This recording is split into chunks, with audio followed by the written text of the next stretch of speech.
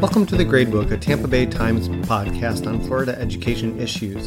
It's 1 o'clock on Thursday, February 22nd, and it's been a fairly breathless week that is about to come to an end for us. School will be in classes on Friday, but we will take some time to decompress.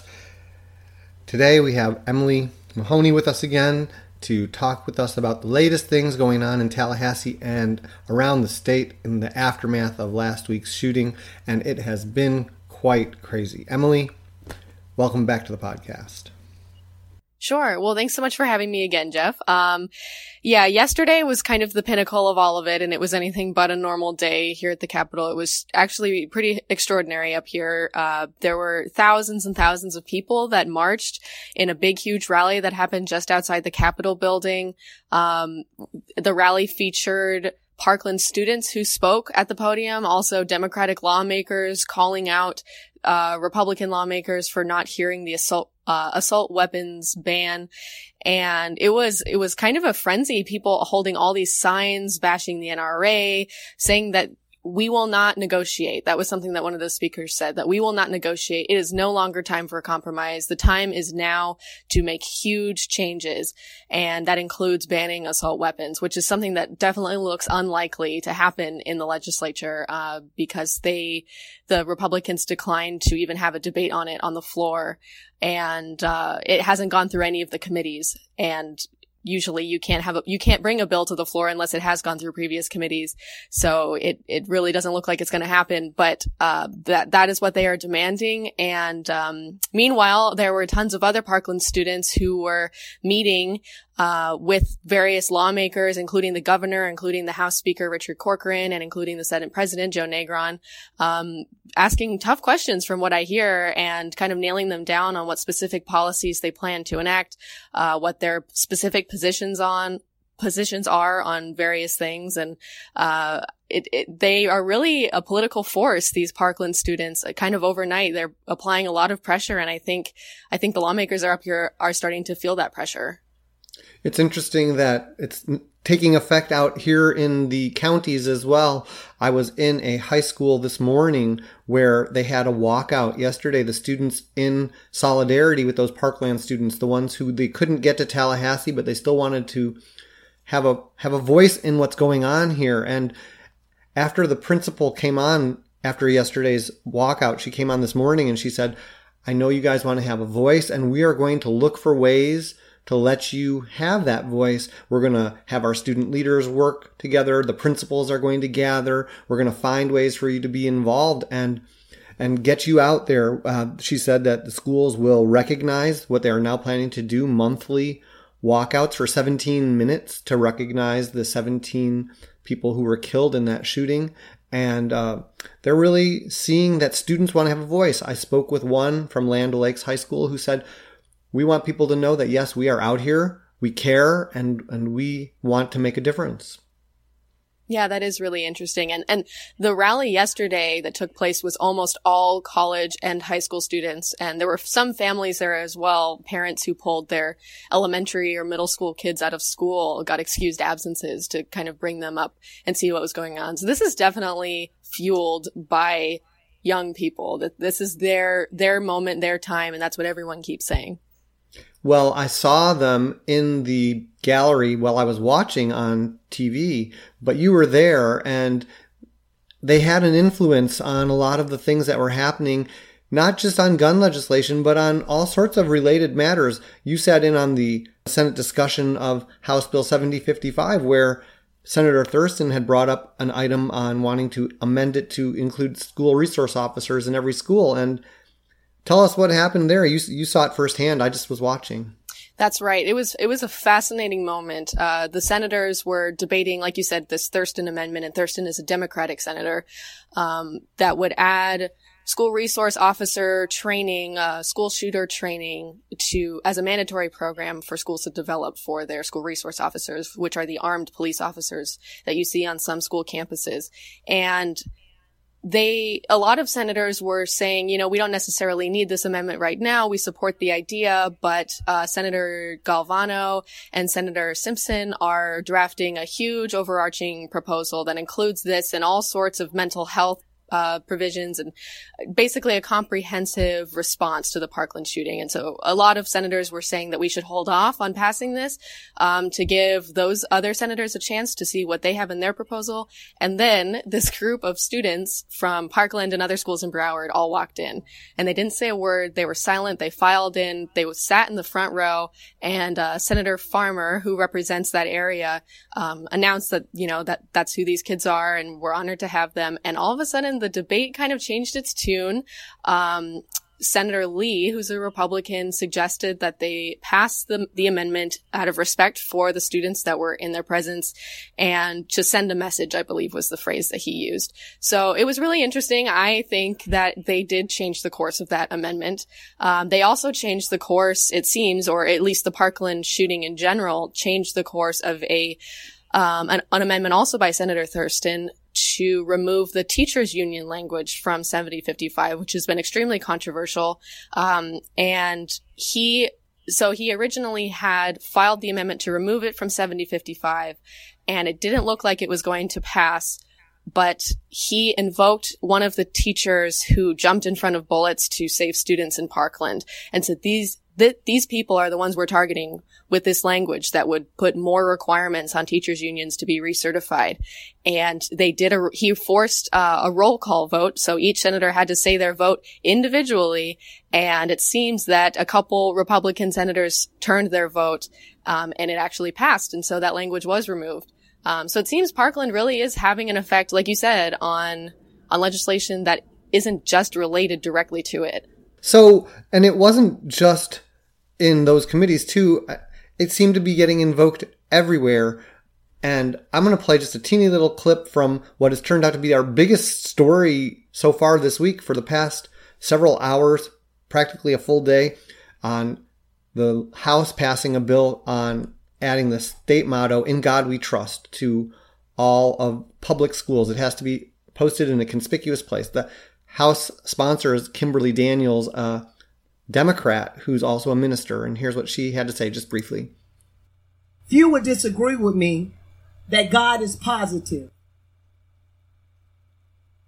He's not a Republican and he's not a Democrat. He's not black and he's not white. He is the light. And our schools need light in them like never before.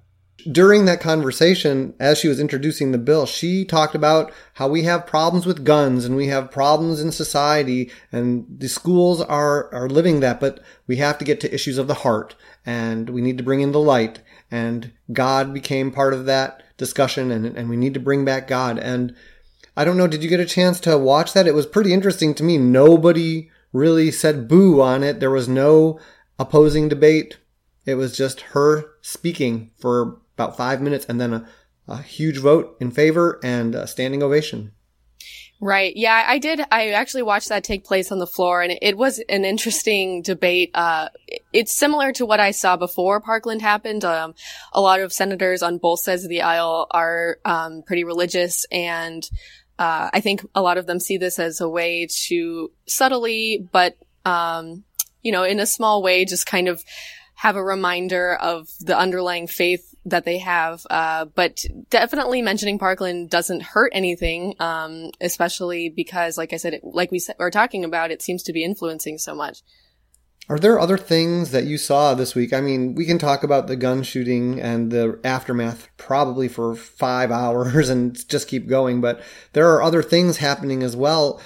Are there other things that struck you in the legislative debate this week that we haven't touched on yet, or that we have but need a little more expansion. Well, one thing that's been interesting, and this is kind of tangentially related to education, is the fact that budget negotiations have not started between the House and the Senate, and they both passed their budgets individually on February 8th. So it's been almost 2 weeks now, I think, today, since that happened, and they still haven't started reconciling their numbers. And yesterday, House Speaker Richard Corcoran had some pretty harsh words for the Senate. He called them kindergartners and said they need to grow up and start negotiations. And there's speculation that the reason those haven't started is because the House has not yet taken up SB 4, which is the large higher education funding package that is a huge priority of Senate President Negron. And so we haven't had that confirmed. The Senate Appropriations Chair, Rob Bradley, he said he refused to negotiate through the media. But that could be a hang-up. It seems that, they are constitutionally required to pass a budget, and this is a huge step toward getting there. And so far it hasn't started, so they're kind of in a deadlock. And as a result, we can go back to 7055, the House big priority bill, which is supposed to go to Senate Appropriations next, and it has not yet been scheduled. Senate Appropriations is meeting today, which would have been a likely candidate for that meeting to take place. And they did not hear that bill today, and it's not yet an agenda for next week's meeting, which could possibly be the last Senate Appropriations Committee meeting as well. So I don't know. I mean, are they going to, if they don't have a budget, could things extend out and we could wind up not being able to say that bill is dead yet for a while? Well, we actually spoke to the House Appropriations Chair, Representative Trujillo, and he said that regardless of the budget, he said that it's not unlikely or it's not inconceivable that the session will last a couple extra weeks. Just because they are throwing these huge proposals together to respond to the Parkland shooting, which is kind of just given the entire session a big 180. Gun issues weren't really a part of the debate this year. There were some small gun bills, but they were expanding gun access, such as allowing people to carry guns in churches following the Sutherland Springs shooting and things like that. But the shooting has just completely kind of caused the legislature to take a pause and to take up these issues and beef up their original mental health proposal to add more counselors in schools and to talk about restricting gun access to the mentally ill and those under 21. And so I think the session could go long just because of that. So we'll see. It gives us more time to see what they're going to do with all these bills. The House seems to be moving some of the big pieces that it likes from 7055 into other bills. The Senate has changed its version of 7055 to add what it likes. Mm-hmm. So they're going to have some sort of conference and conversation about what actually will get through to the end. And in the meantime, like you said, this gun legislation, if it comes through, has people talking already. One of the big items that they're talking about now is the possibility of arming teachers. Could you talk a little bit about what happened with that bill and where it actually seems to be going right now, if anywhere? Well, yeah, it's not really moving too much. I believe that bill was temporarily postponed, which is the same as the other bill I mentioned about carrying guns in churches. I think it was probably considered to be in bad taste to discuss bills like that while the Parkland students were watching, and were demanding kind of the opposite approach. But now that those students, they packed up and left and went home last night. So it'll be interesting to see how much traction that gets in the remaining couple weeks. I saw that the president stepped forward on his CNN aired event at the White House and said that he would support having trained armed teachers in schools. And I thought I saw that Senator Galvano also said that that might be part of his package to have teachers who have concealed carry weapons and who can get some training also be involved in that process. There have been a lot of bills. It's been talked about on national radio, national TV, Fox News, NPR. So it's still alive out there, isn't that right? I mean, even if it's not like that one bill. It's definitely a lively topic of conversation, and it's definitely not something I would rule out at this point. I'm not sure if it's going to be in Galvano's package. I know that he's mentioned beefing up the armed police officers on campus, but it seems to be like a moving target at this point. Their final plans should be released tomorrow, although they originally said today. But we've heard that they need to be in the respective rules committees on Monday. So it seems like we'll have to get some more details tomorrow. I saw one other bill that was interesting. Representative Danny Burgess, put something forward that would allow for added retirement benefits for off-duty police officers to go and work in schools as substitute teachers, perhaps. And then they would be able to be armed people in those schools who are trained law enforcement officers, also doing something to help schools, which is fill open classrooms.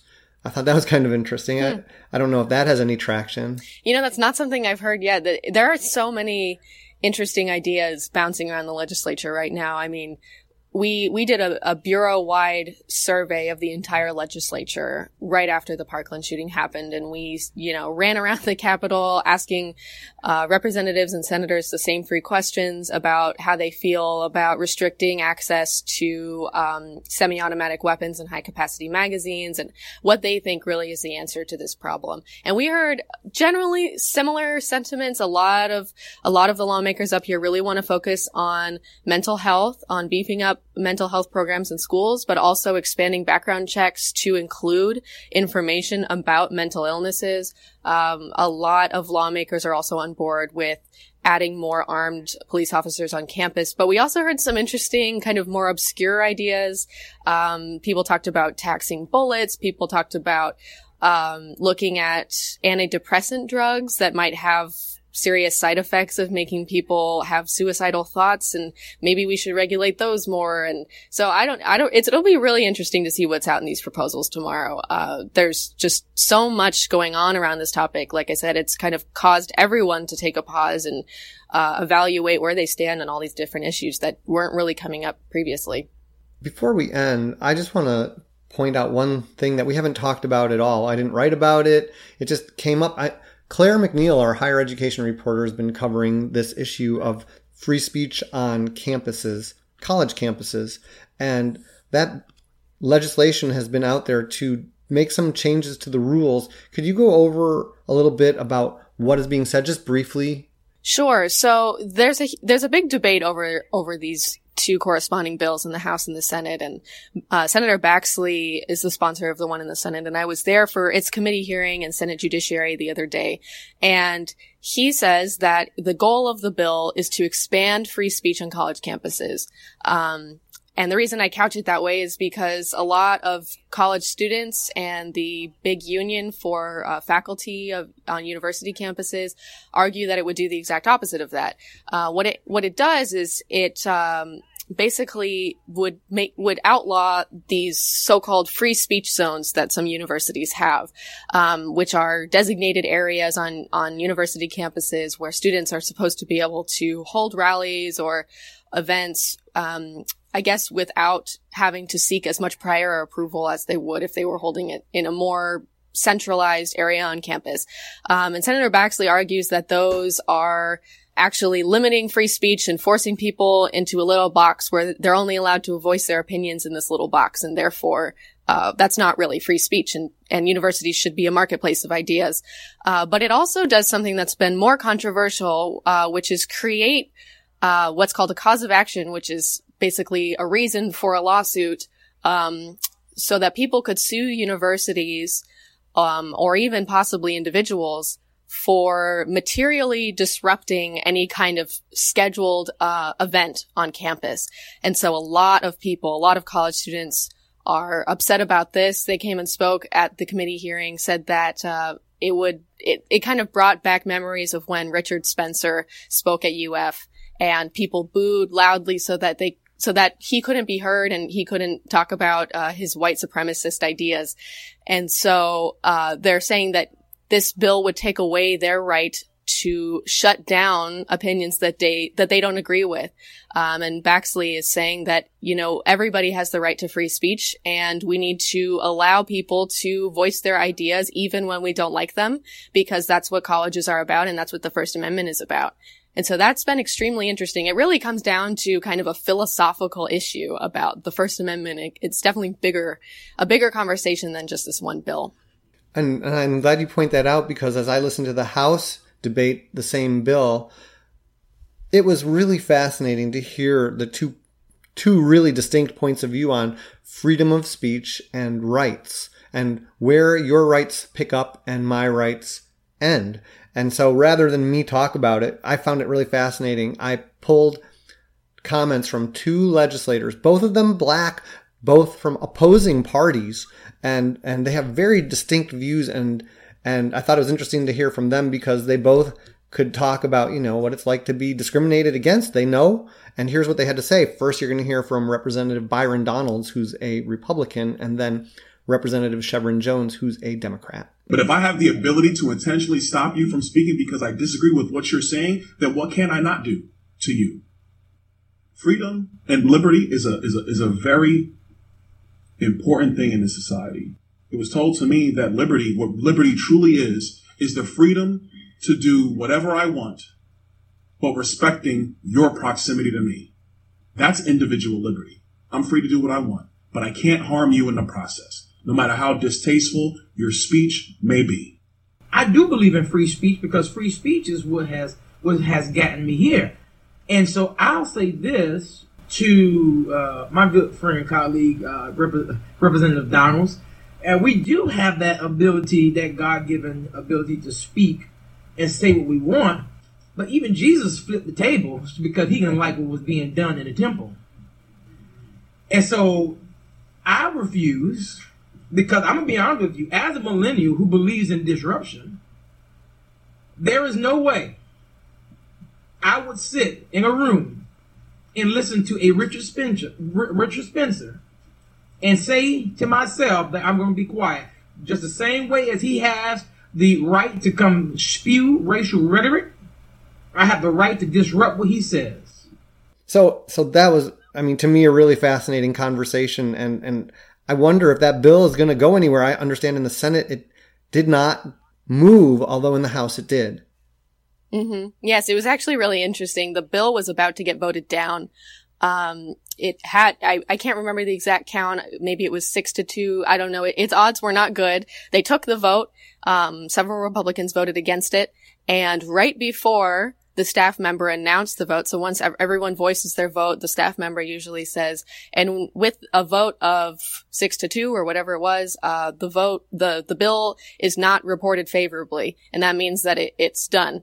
And, right before they announced the results of the bill, however, Senator Rene Garcia, who's from Hialeah and he's a Republican, he motioned to temporarily postpone the bill. So it essentially made it so that the vote never happened and kept the bill alive. And he told me afterwards he did that as a favor to Senator Baxley, because he knows he's working on it with the universities, and he's trying to make it a bill that everyone can support, and just wanted to give him more time. So it probably won't ever come up in Senate Judiciary again, because I'm not sure that committee will ever meet again this session. But it at least keeps it alive if the Senate version goes through, and could still maybe happen. Well, this has just been a crazy week. Like I said before, we could probably talk endlessly about the variety of things that happened during this week, but we're not going to.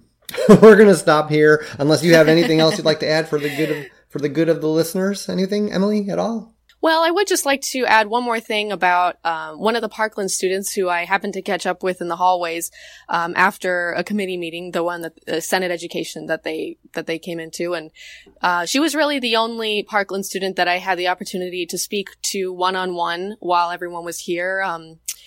We had other reporters, of course, in our bureau speaking extensively to those students, but my job was a little bit more on the political side and following what was going on with the laws in the legislature. But really what everyone is saying about them is how eloquent they are, and how kind of extraordinary it is to have to have people so young and so directly impacted become advocates on this, because they are so much more effective than adults who are paid by an activist group to spout a certain message. And I would definitely echo that. The student that I spoke to, her name was Melissa, and she's 15, and her geography teacher, Mr. Bagel, was one of those who was killed in the shooting. And I would just like to take this opportunity for all of our listeners to hear a little snippet of what she told me in the hallway, because I found it really moving. Well, I experienced everything. I was there on the first floor. I saw everything from the beginning to the end.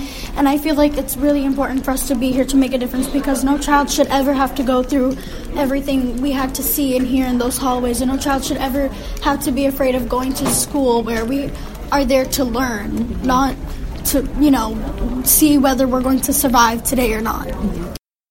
There is just nothing else that can be said after that. So, Emily, thank you for joining us after your stint on BBC yesterday. Yes. And thanks. And we will probably do this again next week. So be ready for it. All right. Sounds good. See you then. That's the end of our podcast for this week. If you'd like to participate in this conversation or any other, please visit our Facebook page, Tampa Bay Times Gradebook. To follow the latest in all of the education breaking news in Florida, go to our blog, tampabay.com/blogs/gradebook. And again, I'd like to remind you to please give us a rating on our iTunes page. If you like the podcast, it will help other people find it.